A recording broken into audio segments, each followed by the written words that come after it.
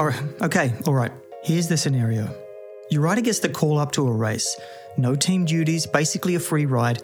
They're in great aerobic condition from a strong general preparation phase, nailing all of the benchmarks needed to be competitive, but the clock's ticking. Because when you hit the race's website to start mapping out the stages, the countdown timer says 19 days, 23 hours, 26 minutes, and 13 seconds to be race ready. What do you do to get them race ready? Yo-ho, and welcome back to Ride Better, Faster, a show about cycling training and racing. I'm Damien Roos. Today, we go inside the steps I took to get this rider race ready. It's a look at my coaching process, like how to determine race demands and fitness targets. It's also a look at the balance between the glycolytic and aerobic systems and how I structure interval sessions. 19 days. A little under 3 weeks. Not much time to get some real work done and recovered from, but plenty of time to do some fitness fine-tuning. So on this show, we're going to go over the steps I followed to get the training sessions lined up with the athlete's goals. And while it's a lot of work, it's my bread and butter coaching work. Sure, I could have dragged over a couple of my go-to sessions and called it a day, but that's not really how I roll. And plus, this was a good opportunity to revisit my fundamentals and primary sources of information to make sure I'm doing the best by the athlete. All told, I probably put in 10 hours into the plan, and I'll probably do another 10 hours before they reach the start line. Part of this was spent on contextual variables like cycling racing demands, current power profile, athlete psychological state, long-term adaptions, stage demands, periodization phase, season plan.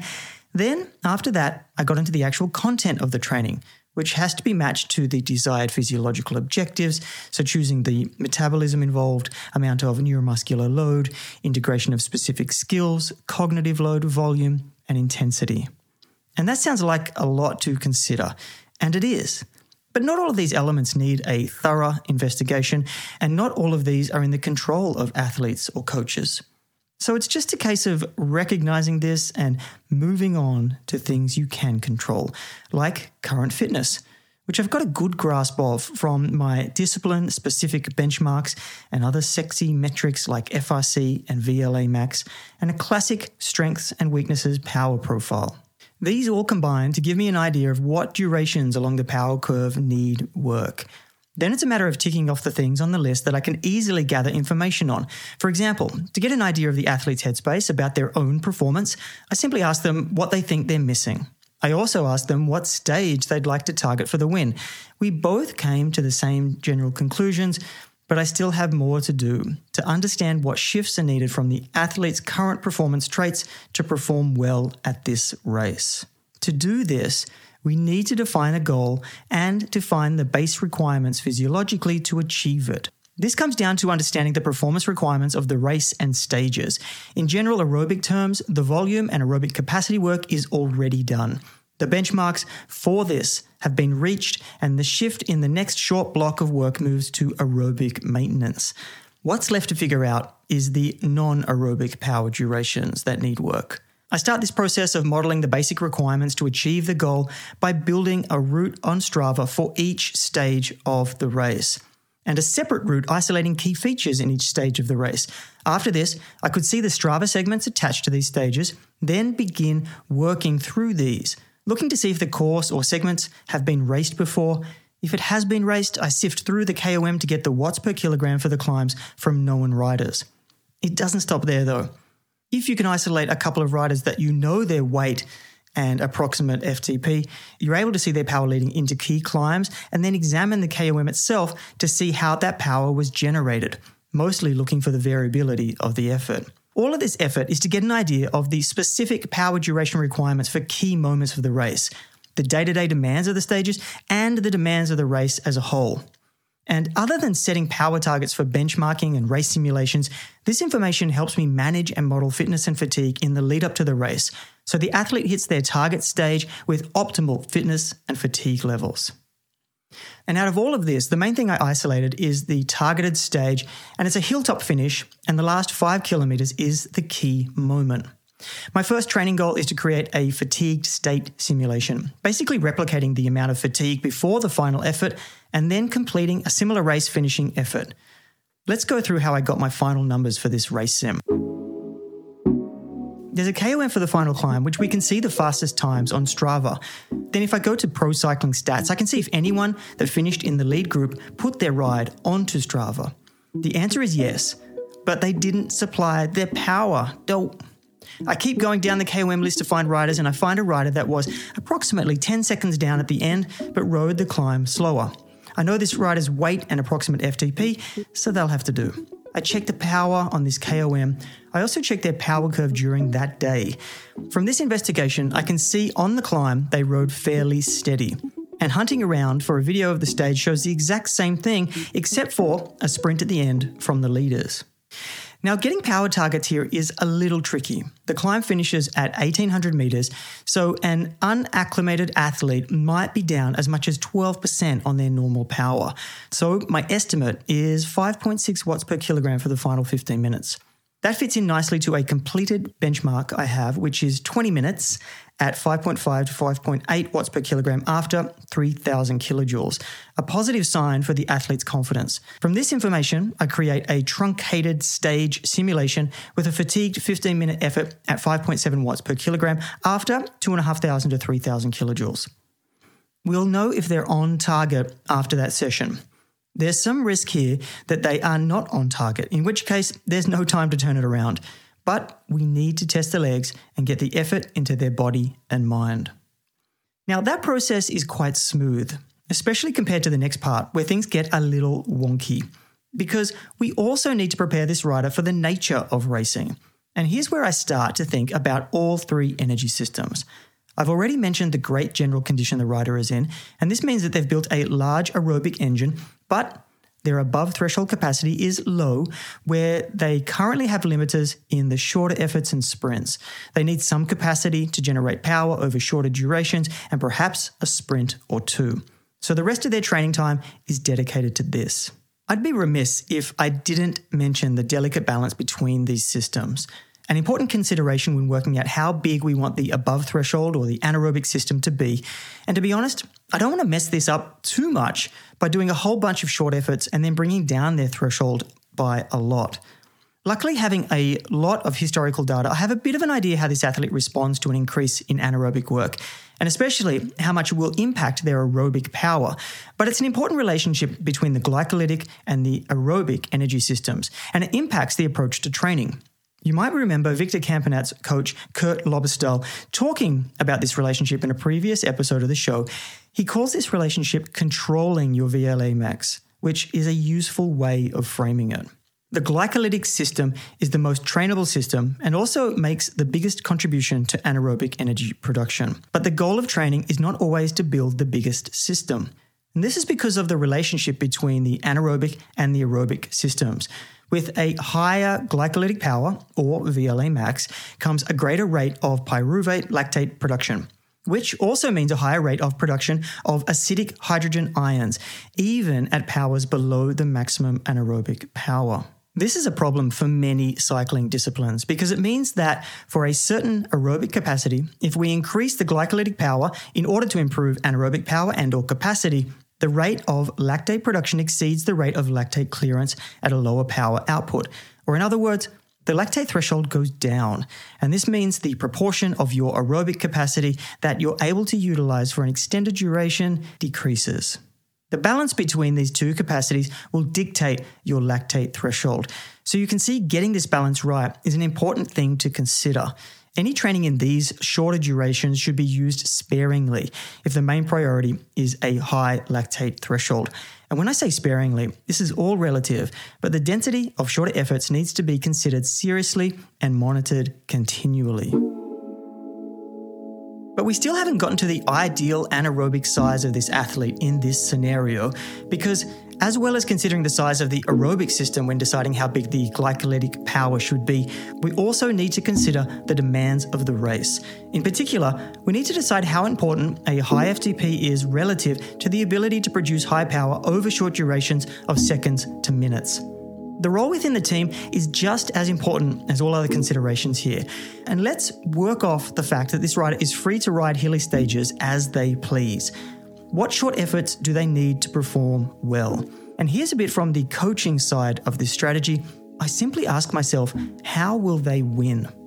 We've already isolated the longer-term fatigue power watts per kilogram, but also they require reasonable anaerobic power production to deal with race scenarios like making the selection on a pivotal climb by not fatiguing, able to respond to accelerations, attacks, or just out of corners. These types of efforts tend to be approximately 15 seconds at this level of racing, and the ability to sprint at the end of long stages.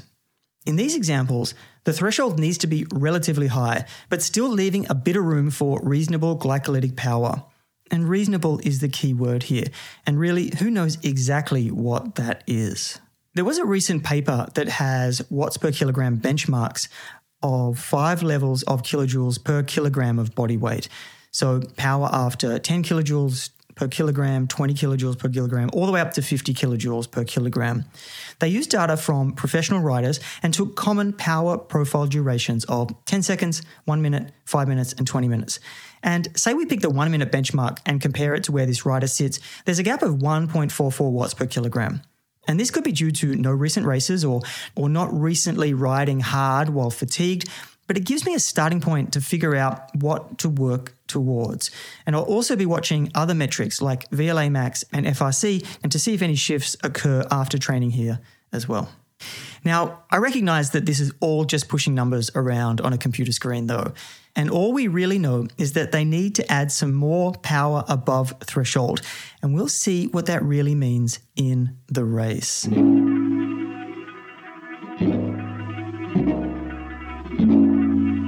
So all I know now is that we need to get more focused on the shorter efforts.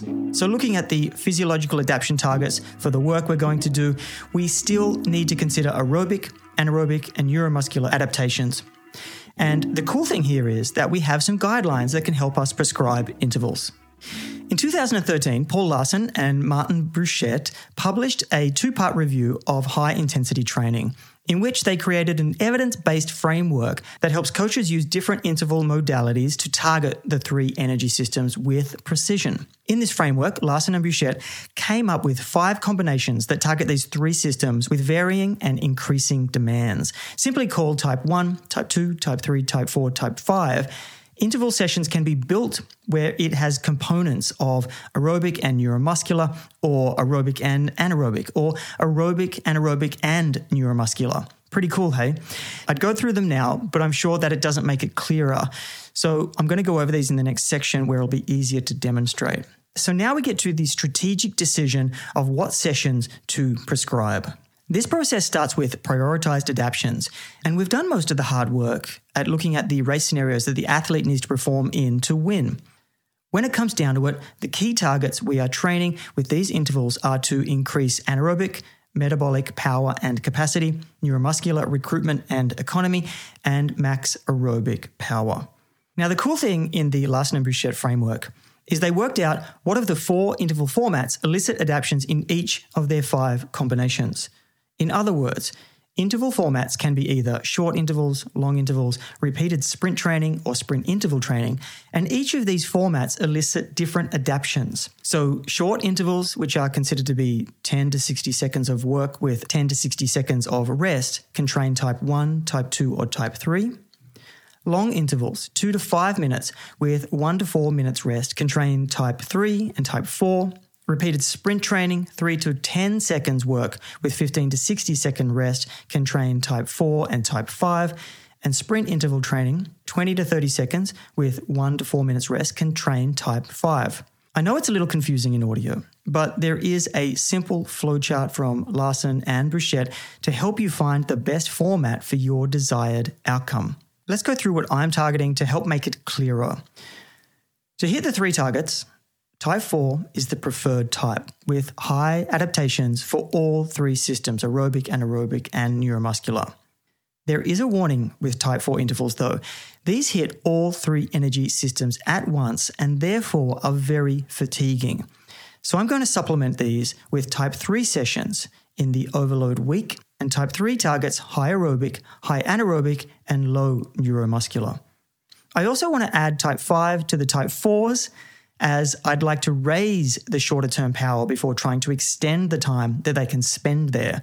And this is done with sprint interval training, as type 5s target low aerobic, high anaerobic, and high neuromuscular. So basically, we're looking at short HIIT, long HIIT, and repeated sprint training formats linked to type 4, and long HIIT and short HIIT linked to type 3, and sprint interval training.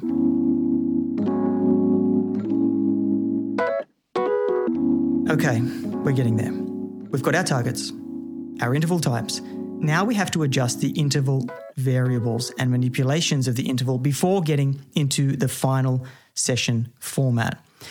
And it's important to remember when fine-tuning your session format, there is no magic workout, but there are some that work better than others. And this is why it's important to monitor athletes and work with a format that suits them to get the best out of them.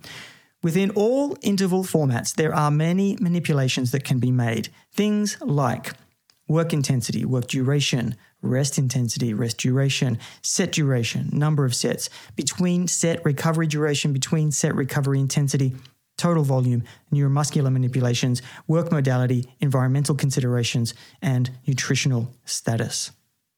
A long list, but manageable with the right information, experience, and time, at least getting to the first session because, as Mike Tyson says, everybody has a plan until they get punched in the face. Let's go through an example. I'm going to start out with sprint interval training type 5, targeting high anaerobic and high neuromuscular power. I'm also picking these because I want to build power, push the power duration curve up, and then build capacity, pushing the power duration curve out to be able to hold this power longer after that. To confirm the choice of workout, I was also able to find a bunch of studies that showed favorable results for all-out 30-second efforts with healthy men, and highly trained cyclists. Woohoo! We start with the most important manipulation, so work intensity, and this is a maximum effort interval, so there is no target, it's just all out. Work duration. Now, the intensity and duration of these are pretty straightforward because I use WKO5 and their optimized interval targets. So if my model is up to date, which it is, all I have to do is find the edge I want to train and use a rounded time. For example, if it's 44 seconds, then I can round it out to 45 or 50 seconds. Then I go to the interval targeting dashboard and I pick out my intensity, which sits at around 92% of the power at this duration on their power duration curve. But as this is an all-out effort, I will only use this number for analyzing the efforts after the fact. If you don't use WKO or you want to use predefined durations, there are many options. And let's use short intervals as a guide. Short intervals are defined by work durations between 10 to 60 seconds and rest durations between the same 10 to 60 seconds. Meaning there are lots of possible combinations such as 15-15, 30-30, 30-15, 35-25, 40-20, 45-15, 60-60, 60-30. None of these short, high intensity interval formats are new. They've been used by cyclists and studied for decades. We've seen a resurgence in the 30-15 format after a recent study by Ronstadt. Interestingly, Ronstadt and his colleagues argue that the 2-for-1 work to recovery ratio seems to allow more time spent at 90% of VO2 max, and this might be in favor of formats such as 30-15, 40-20, 45-15, and 60-30.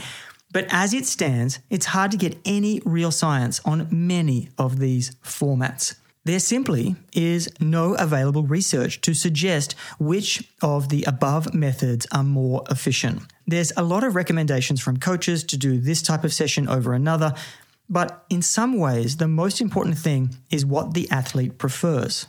Generally, these intervals suck. Same with longer intervals, but your athlete might have a preference that gets them better results. For example, for this athlete, 15-15s result in a low time at or near 90% of VO2 max, but 40-20s have a much higher time at or near 90% of VO2 max. To get an idea for yourself, you've got to try out different formats, review the data, and even if it's only heart rate, you should get a decent indication of which formats have a greater impact. Moving on to rest intensity. Rest is low. There is evidence to show passive rest is the best here, as it has increased the max time at effort, but rest intensity should be carefully considered and is more important than you think. Rest duration, I will just make sure that they are completely rest. And this is anywhere from 5 to 8 minutes or 2 to 10 minutes, depending on who you ask. For me, it's more of a feel thing or a muscle oxygenation monitor thing on the road, but I can see how well they have recovered after the ride and can make adjustments and recommendations based on that. Next up, set duration. It depends on recovery, of course, because that will lengthen it or shorten it, depending on how long they take with their recovery. Number of sets, 1 set. Pretty much this is set by the volume at or near VO2 max that you want to try and hit. With sprints, this is pretty low, so not really any need for more than 1 set. Between set recovery duration, similar to between effort recovery, the rest needs to be long enough for a full recovery, although this time they're only doing 1 set, so they'll be on their way after they finish. Between set recovery intensity, again, the goal here is full recovery, so if they're doing multiple sets, we basically just want them walking the bike between these sets. Total volume, looking for a time at or near VO2 max of greater than 2 minutes. Neuromuscular manipulations, overgeared for high torque and forcing the pedals when we are starting this, and this makes it much harder and will be changed in the overload week to reduce residual fatigue from the session. Work modality, want to do them on a hill. Normally you would do any sort of short sprints on the flat so you can maximize the chance that they're going to nail a max number, a true max number. But I want to do it on a similar gradient to the percentages that the target stage is on.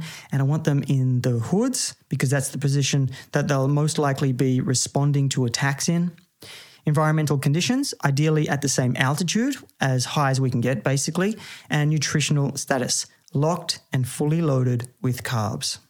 Finally, before we finish up here, it's important to know where to place these in a week, and I'll place these at the start of the day's training after a good warm-up and after a rest day to give them the best chance of hitting true max numbers. Wrapping up here, I'll go through this process with every session I prescribe until we hit the race.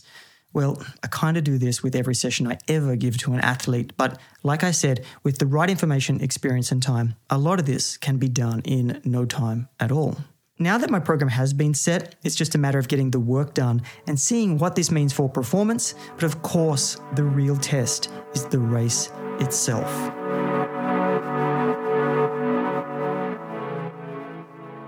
The science of fast. The science of fast, where it's 100% science and 100% fast, or faster. You'll get faster. That's it. This time, using supplemental oxygen in recovery between repeated sprints. This study, called The Effects of Continuous versus Intermittent Oxygen Supplementation on Repeat Sprint Cycling Performance, takes a trend seen in some team sports and tries it out in cycling. Well, it makes it a little bit more cycling specific by adding it into repeated sprint training. Using oxygen on sidelines of major US sports and even tennis is about creating a hypoxic condition where cells, tissues, and organs are exposed to an excess supply of oxygen or higher than normal partial pressure of oxygen. To get this, you have to breathe an oxygen-enriched gas mixture oxygen supplementation. Companies such as Boost Oxygen and Oxygen Pulse offer handheld oxygen canisters that contain between 25 to 220 breaths of pure 100% oxygen. It's important to note that previously, supplementary oxygen was banned by the World Anti-Doping Agency, but due to its potential performance-enhancing effect, evidence from the last 20 years has led to the reinstatement of oxygen supplementation within training for a competitive sport, resulting in its increasing application. Oxygen supplementation is shown to improve performance via the increased rate of phosphocreatine resynthesis, and it is increasingly becoming popular as an ergogenetic aid within a range of sporting populations. Oxygen has been administered at many different performance time points, before exercise, during training, and between exercise bouts. Yet the exact timing of supplementary oxygen in relation to the greatest acute performance enhancement is not yet clear. So the primary aim of this research was to set out to see what would happen when the timing of the oxygen supplementation during recovery and/or exercise on repeat sprint cycling performance. The authors hypothesized that the greatest increase in mean cycling sprint power output would occur during the continuous oxygen supplementation condition compared with partial oxygen supplementation or control conditions. Additionally, it was hypothesized that the continuous oxygen supplementation condition would elicit reductions in blood lactate concentration during each sprint for the same workload compared to the other conditions. The subjects of this study were not elite athletes, and the sample size was small. There were 10 healthy university students, 22.8 years old, plus or minus 4 or 5 years. They're described as recreational cyclists, but I'm not entirely sure what that means, except for the stated they had previous experience using an ergo and doing repeated sprint protocols. This study was a single-blind, within participant design comprising of 4 counterbalanced assessments, which we'll get into in a moment. There's really no need for me to get into the details of how the oxygen was administered, except to note that it wasn't from one of the commercially available options. It was some hardcore, heavy-duty stuff, and we'll see later why this is important to know. Gas administration was manipulated during the sprint and recovery to make up 4 conditions, which each participant completed in 4 separate visits. And these conditions were, number 1, oxygen supplementation in sprint and normoxia in recovery. Number 2, normoxia in sprint and oxygen supplementation in recovery. Number 3, oxygen supplementation in both sprint and recovery. And 4, finally, normoxia in both sprint and recovery. And the actual intervention was done on a watt bike, and it consisted of a 5-minute warm-up at a workload of approximately 200 watts. Then there was a 5-minute passive recovery, and then the business, 10 times 15 seconds with 45 seconds of static recovery between each sprint. The participants were instructed to stay seated to isolate leg power. Performance data used for analysis were number 1, peak sprinting power. This is the highest watt achieved in each cycle. And number 2, mean sprint power, the average watts produced during each 15-second cycle. Mean power was used to calculate performance decline in percentage, which is the best sprint minus the worst sprint divided by the best sprint times 100. Blood lactate concentration was also collected. It was collected pre-exercise with 20 microliter capillary sample was taken from the right earlobe as a baseline measure. And number 2, subsequent samples were taken during the recovery period of each sprint repetition to look at accumulation of lactate over the 10 sprints. Now the results. Mean power. There was no significant difference for sprint performance, P equals 0.99, and no interaction effect was evident. Peak power, there was no difference in peak power, P equaled 0.99, no interaction effect was evident. Percentage decline in performance, no significant percentage decline in performance, no significant effect for sprint performance, although there was a moderate to large effect size, no interaction effect was evident. And finally, lactate accumulation during sprint. Oxygen supplementation in both sprint and recovery had an average lower lactate level than oxygen supplementation in sprint and normoxia in recovery condition, whilst oxygen supplementation in both sprint and recovery was also meaningfully lower, change greater than 10%, than both normoxia in sprint and oxygen supplementation in recovery and normoxia in both sprint and recovery conditions. That sounds pretty confusing, but here's how we clear all of it up. The aim of this research was to determine the effect of oxygen supplementation on sprint cycling performance, with a specific focus on the timing of administration of supplementary oxygen. The current study found that administering supplementary oxygen to a sprint cycling athlete has no statistical significant benefits for mean and peak power output, but a large effect size was noted in the effect of conditional oxygen on reducing performance decline. Further, meaningful reduction in blood lactate concentration was evident in the oxygen supplementation in both sprint and recovery condition compared to the other conditions. Supplementary oxygen may be suited when administered during longer periods of work rest to allow for changes in internal equilibrium to occur before reverting to different gas contents. Now here's where we get to some type of useful takeaway from this study. Performance decline followed a similar trend across each condition until Sprint 6, when oxygen supplementation in both sprint and recovery condition stabilizes. The exponential decline in mean cycling power is replicated across repeated sprint literature and previous research in oxygen supplementation. This lab found that supplementary oxygen has significant performance benefits during the final 5 sprints of a 10-sprint program. The performance-enhancing effects of oxygen supplementation have been credited in part to the reduction in the accumulation of lactate in the blood. Despite this study only resulting in small changes in performance during the oxygen supplementation in both sprint and recovery condition, lactate also lowered in this full oxygen condition. It is evident that oxygen supplementation is effective at improving performance during cycling when administered over a longer duration. Oxygen supplementation should therefore be applied to training and/or recovery periods that last over 1 minute in duration. But the authors do go on to say that more investigation is needed to identify the exact minimum time to elicit improvements in performance. And this all shakes out to be useful for a very specific workout session. A repeated sprint session with 10 sprints without full recovery between each. This section is actually not so common unless you're a crit racer or maybe in a build period for cyclocross races where it's not about intensive but it's extensive and the ability to repeat these sprint, rest over and over again.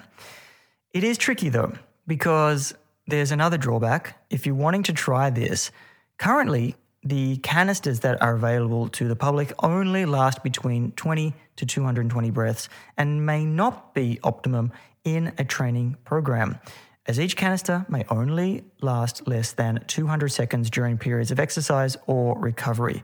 So unless you have a tank and a mask to supply the entire session, then it's basically not worth it. So what do you think? Are you going to get that scuba tank out and give this a try? Probably not.